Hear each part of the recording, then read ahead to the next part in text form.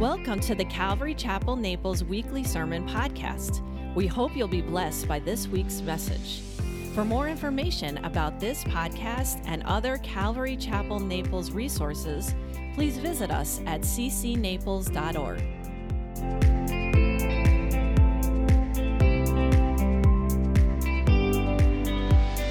All right, welcome to church. How you guys doing? Fantastic. Que bueno. To continue with the Spanish lingo, we're going to be in session 3 tonight. Let's pray. Let's pray for our time in studying marriage and studying God's Word. Heavenly Father, we are so thankful that you have given us this incredible volume of words, Lord, called the Bible. Lord, every single book that is there to instruct us and to give us strength and also encouragement and help in time of need, Lord. There are so many times in our lives where we do not know where to turn. And indeed, in the case of marriage and relationships, you have seen the world and what people do in relationships, and it's all over the place. It's crazy what people do to one another and what they're trying to accomplish, Lord. And yet the answers are here for us. And so tonight we just pray that you would feed us. Would you feed this flock? Would you teach us how to do marriage your way, Lord? How to have relationship your way. And we ask all this in Jesus' name. Amen. So tonight is it's our third class, but we're going to be going through 2 parts. The first part is talking about how to fix problems in marriage. Who's ever had a problem in a relationship before? Raise your hand. And I guess it's just me. No, it's just like, yeah, problems in relationships. I remember when I was in junior high and I first was getting interested in girls and meeting a young lady that was really cute and thinking to myself, okay, I think I know how this works, and just like time after time after time trying to interact with her, and it would just go south, and I would try something else and it would go south, and this and south, and I was just like, I don't know what to do. And so relationship problems are really human problems. Like, what does it mean to even have a relationship, to have a friendship? And then if you have a friendship or if you have a relationship, what happens if it starts to go south? What do you do? What do you do when things are not going well? And look at our world. Even, hey, look at some of the churches. What happens when relationships go south? They divide. They say, "Oh, I guess the relationship is bad. Oh, our relationship is bad. So we gotta get out of this boat." And then they jump into another boat, and the other person jumps. And then guess what happens? More problems come down the line because you keep running into the same issues, the same problems. The statistics are unfortunate, although maybe fortunate from a Christian perspective, that people who enter into remarriages and continue to kind of get into this cycle of divorce and remarriage tend to be less and less and less successful as they go. Now, that's not to say that people who have to legitimately deal with certain issues or problems and then have to remarry are like out of luck. No, by no means. But unless you figure out what those root issues are that cause problems in relationships, you're always going to be dealing with the issue of it going south. We were just studying this a couple of Sundays ago when Pastor Aaron was getting us through the famous Sermon on the Mount. Can you guys please turn with me to Matthew chapter 7, where we'll be looking at verses 3 through 5. And this is a very applicable set of verses for marriage, because what we're about to hear are things that will often be thought of and sometimes said in marriages. It will say, and why do you look at the speck in your wife's eye or husband's eye? Of course, I'm kind of adding here a little bit. But do not consider the plank in your own eye, right? It's so easy to point out the fault that your spouse has, that your girlfriend or boyfriend, if you're in the dating process, what they have. It's so easy to point it out. And he says here, but do not consider that you have also a plank in your eye. And then it goes on to say in verse 4, how can you say to your brother, or in this situation, to your spouse, let me remove the speck from your eye, and look, a plank is in your own eye. Hypocrite, first remove the plank. And so here's the first big rule in fixing marital problems and relationship problems. Stop looking at the other person. Like, cut it out. Because more than likely, the problem is in you. And there was great rejoicing and amens, right? Oh, good. Isn't it good to find out that the problem is you? Do you guys remember when you found out that the problem with you and God was you? I remember those days. I mean, honestly, it still is the issue. If my life goes south, it's always like you're tempted to blame other things and do the whole Adam and Eve thing and point fingers. And it's like what is it? The from the Wizard of Oz, was it the straw man, right? He was like, how do I get to Oz? With the blaming. The Scarecrow, that's it. There you go. Thank you so much for the pop reference. But when you realize it's you, there's such power and beauty in realizing that the problem is you. Like when I realized that the sin problem in my life was me having my sin against a holy God, it changed my life because then I could actually do something about it. Then I could actually attend to, well, what do I do with this thing that I have, this sin problem that pervades me, that is in consuming me, that is taking me over, that is washing me down and driving me south?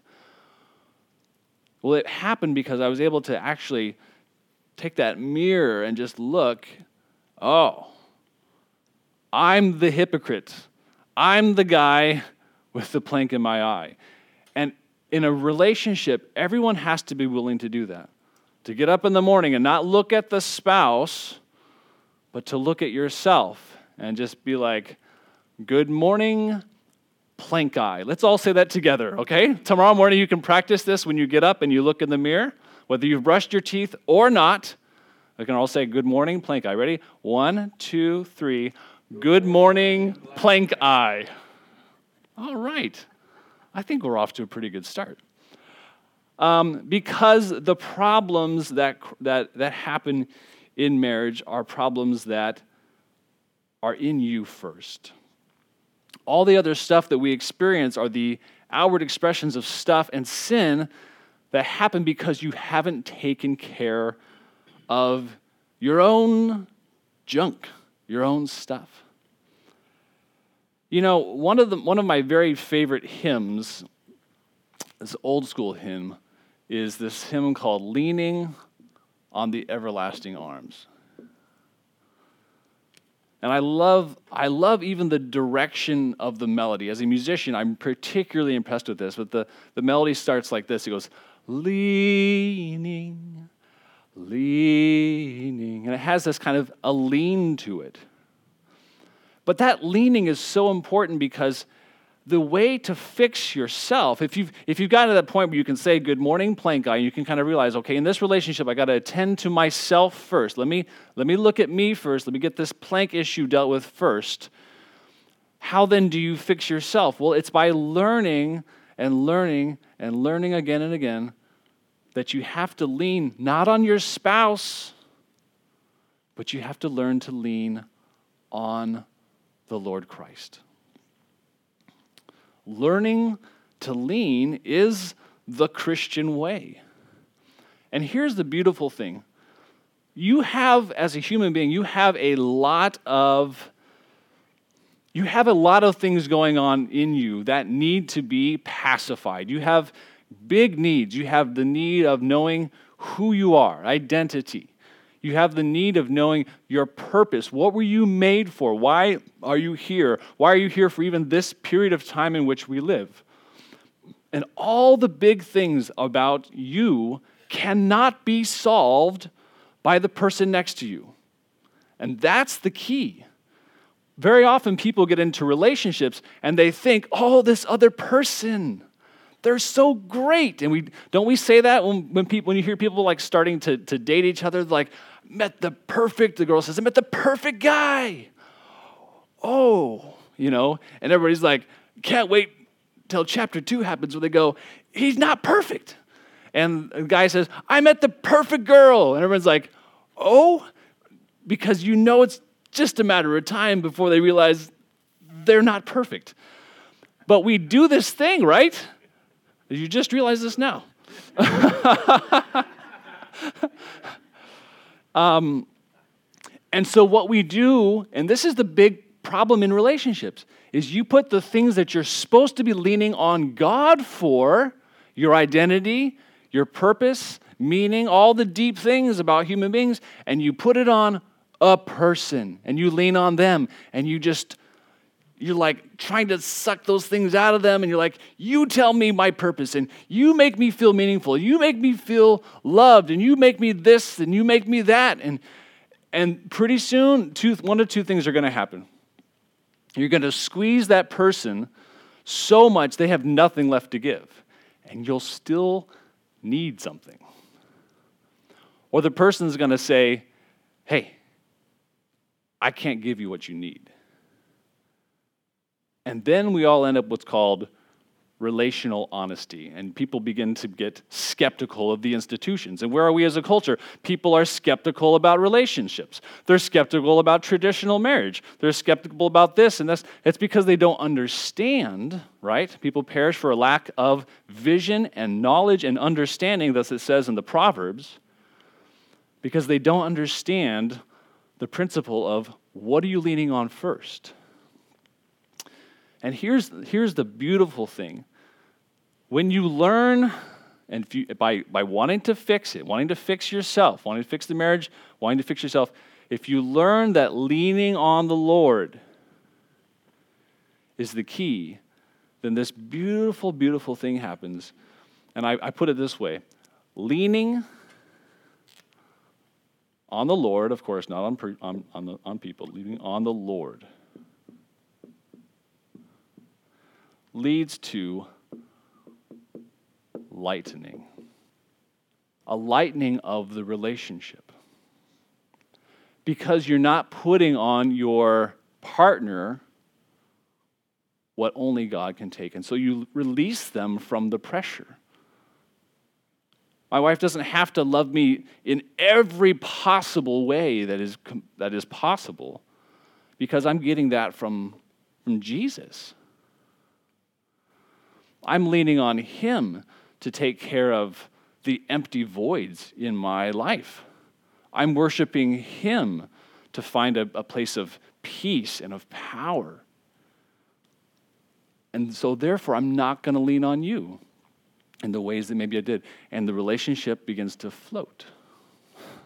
You see how it lightens the relationship. And there's less pressure. The wife doesn't feel like she has to provide everything for the husband. The husband doesn't feel like he has to provide everything for the wife, because you were never meant to. So we have to get this right. And if you're in a dating relationship, or you're headed towards either the desire of marriage, or you're considering it, this is so important to get at the very beginning. That both people realize, hey, I'm not going to meet every need of yours. I mean, you hope to have a great friendship and a friendship in Christ, but you have to learn as you go on to put your burdens on the Lord, and that will lighten the relationship. So the first step in fixing anything is the mirror, and then going and leaning the most important things on the Lord. The second thing is this issue of how to grow closer together. Very often, and I drew this at the end of the last class, so very often, if you have a husband and a wife, and up here you have God, you see how as they get further away from God, they get further away from each other. But the opposite is also true. As the husband learns to lean, I'm going to lean on the Lord this much. That's also kind of like a symbol of like buoyancy, so to speak. If you can think this as like as it goes up, it gets lighter, right? Lightning. As she also learns to lean on the Lord and gets this way, guess how much closer they are at that point? And they're like, wow, our relationship got better. How did that happen? They didn't do anything different with each other. They did this differently. But then sometimes people will get to that level of closeness and they'll be like, I feel like maybe we could be closer. They'll realize there's some more kinks in the relationship, some things that need to be ironed out. Well, what should they do? They should probably have a giant counseling session, right? And write down everything wrong that they've ever done. No. Please don't do that. Each of them should say, you know what? Maybe we need to each individually lean on the Lord some more. And so the husband will be like, okay, well, maybe I need to lean into this more. And then the same with the wife. Closer to the Lord, closer to each other. That's the key to fixing relational problems. You see, we live in an age where, and in some ways, it's almost like an age of what I would call over-counseling. There are so many counselors out there to fix this. Have you guys looked at like self-help sections of bookstores? It's almost embarrassing because it's like self-help for like the most kind of innocuous kind of things. Like it's like, we need a book for that? Really? Sometimes what we need is we just need to deal with, can we just get down to the root issue? Can we get down to the foundation of what's going on here? And the same thing has to happen in a marriage. You have to learn how to get down to those key foundational issues of leaning on the Lord and thus lightening. When I was going through marriage counseling myself, between my wife and I, we had this really interesting experience. We were sitting at a cafe outside, and the pastor who trained me up was giving us counsel, and he drew this triangle. I got this from him. And while we were there one day, and he was explaining to us about biblical marriage, we were just sitting there listening, and he would say, my wife's name is Ashley, he would say, so what do you think about this, Ashley? And he would say her name, and she would talk about whatever the concept was, and we met for like about an hour and a half, 2 hours, so there was a lot of, what do you think Ashley's going on there? He leaves, we're sitting there, and this woman who's at the table right next to us leans over, and you can tell she's like got something to say. She leans over to us, and she's like, excuse me, can I talk to you? And we're like, sure. She's like, well, first of all, my name's Ashley. So she's been hearing Ashley for like the last hour and a half. And she tells us that she is in a lesbian relationship with some woman up in Canada, and they're about to adopt a child. But as she sat there and listened to the marriage counseling about like how to fix relationships, what does it mean to lean on God? She says, God was speaking through your pastor to me, and I'm going to go and end that relationship. We were blown away. I've never heard from her since. I have no idea how the whole thing ended up. All that to say was that this was a person who had never been taught the central tenets of how to actually make something work.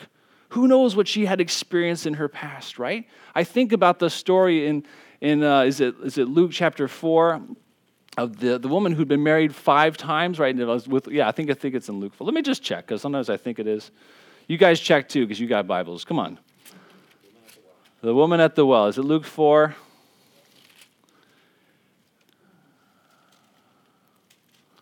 No, it's not. Matthew, Mark, Luke. Is it John 4? Come on, help me out, guys, here. John 4, there it is. A Samaritan woman meets her Messiah. You know, when you think about a woman having experienced the divorce and having gone through relational crisis, as she undoubtedly would have had to go through, how fortunate do you think how fortunate it would have been if she had been taught the proper things before she had gone there?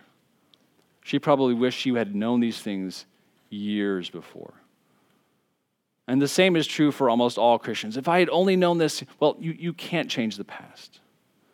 But the idea is that now when she did meet Jesus and she realized that he was the one to speak into her life, she was so thankful she went and spread the word. The same thing is true for us in understanding marriage, that we should understand when the Lord has given us insight into actually how this is supposed to work. Remember, and sometimes we forget this, God made you, God made marriage, God made the world, he made it all. He has a giant, manual for how it's supposed to go well. And he just simply asks us, hey, would you just learn what the manual says? Would you just look at, you see right there where it says, lean on me first? Can you just maybe try that tomorrow? Mr. Plank Eye, Mrs. Plank Eye. Would you just try that, right? It's like when you finally surrender yourself and you kind of say, okay, Matthew 6:33 says, seek ye first the kingdom of God. Okay, but I haven't really done that, so maybe tomorrow I'll try. And you actually try it, and then things just fall into place, and you're like, oh. The master of the universe had a point when he instructed us about how to live. And we live in a time where people are so confused about what it even means to be human, right? Like there's such confusion out there, and there is such confusion in relationships at the same time. So, you have to look always at where are you in leaning on the Lord. And let me dig into this for just a minute. Leaning on the Lord has to mean something sacrificial for you in your relationship with him. Because undoubtedly, someone's going to ask, or maybe you've already thought this to yourself, well, what happens if I'm leaning and then she's not, right? And we're like unbalanced. It's like, well, what do? Well, then you just stop and you give up. No. You pray for your spouse. Or what happens if she's leaning and then he's not? Well, what happens then? Same thing. But what does it mean for you to lean? This is really important. It means that a dependency is developed between you and the Lord. The kind of, I can't do this, but you can, right? That's what it means to lean on Christ. Or to worship him. I love talking to people about the idea of worship and their feelings. I'm like, do you worship God when you don't feel like it? That answer to that question will tell me a lot about you and your character. People who have been walking with the Lord who want to experience victory with Christ will worship him regardless of whether they feel like it or not. You come to the worship service, you come into the Bible study, you're like, fill me up. I am an empty cup. That's the approach relationally of someone who is leaning on the Lord. And it's something you have to kind of check of yourself. Like, am I really leaning? Am I just aware that God is existing and I'm existing? Well, that's not leaning, right? That's what the demons do. Demons don't lean on God. They're aware of his presence. They know of his power. They even know the end result of where they'll be, right? They'll be cast into the abyss, the abuso. But they're not leaning on him. That is something that only you and I have the privilege of doing. And so just take 10 seconds right now, just quietly, to kind of assess, okay, am I actually leaning on Christ in my life and in my marriage? Just take 10 seconds. If you're not, you have to repent of that. You have to repent and make sure that you begin to practice that anew. If you are, keep leaning, okay? Now, let's get to a second thing. Now, when this part of the relationship is off, where people are not leaning, very often there are big problems that happen between husbands and wife. And one of the big problems that happens is what I would call a scoring problem. Now, we talked last week about the issue of understanding the curses that men and women have been given through the fall in the study of Genesis chapter 3. And just to kind of summarize that, for the man, the curse is basically dealing with the authority or headship of God as being the majority voice you need to listen to. And then also the issue of having to work or toil in your days to take care of yourself or to take care of your family. For women, it's very, very different. The curses that women have to deal with mostly have to do with relational issues. The idea of power and the idea of submission. Wanting maybe the power that the husband is supposed to have and wanting to kind of supplant that or take that over. The second thing is dealing then also with children and what it means to kind of go through the pain process both in bearing children as well as raising children and all those things that come with that, and primarily being worry and fear and things that dominate women. So the things that dominate men and dominate women are very different, but we have a tendency for the guy to look and say, well, you're not dealing with the stuff I'm dealing with, and for the woman to look at the guy and say, well, you're not dealing with the stuff that I'm dealing with. And again, we're at the scarecrow thing where there's kind of a cross of the blame or the blame shifting. And so this next section is called, How Do You Count Points? Now, usually, point counting when it comes to relationship and marriage is not something that I would suggest. So please take this with a with a spoon of sugar or a spoon of salt or whatever you want to call, whatever additive thing you want to add. Because, of course, we're not supposed to be comparing, right? You did this for me today, so therefore I'm supposed to do that for you. That's called 50-50 relationship, and it does not work. What does work is 100-100. But the problem that we sometimes get into, especially when our vertical relationship is not right with the Lord, is that we begin to look and we begin to account the things that we think are important that the wife is supposed to do. And the wife looks at the husband and thinks vice versa. And so here's the problem with the counting system and what has to happen. The wife will look at the husband and she'll see, okay, he went to work, he gets 1 point. He came home, didn't have an affair, 1 point. He provided for our family, 1 point. And so at the end of the day, she says, you got 3 points. What if you work full-time? Isn't that worth more? 3.5 points, thank you.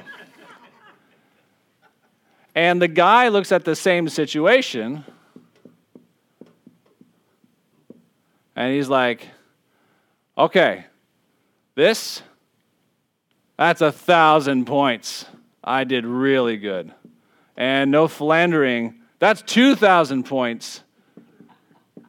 And I came home and I provided food and all the clothing, all the stuff, 4,000 points, And so at the end of the day, he comes home and he's like, let's see, 7,000 points. Fantastic.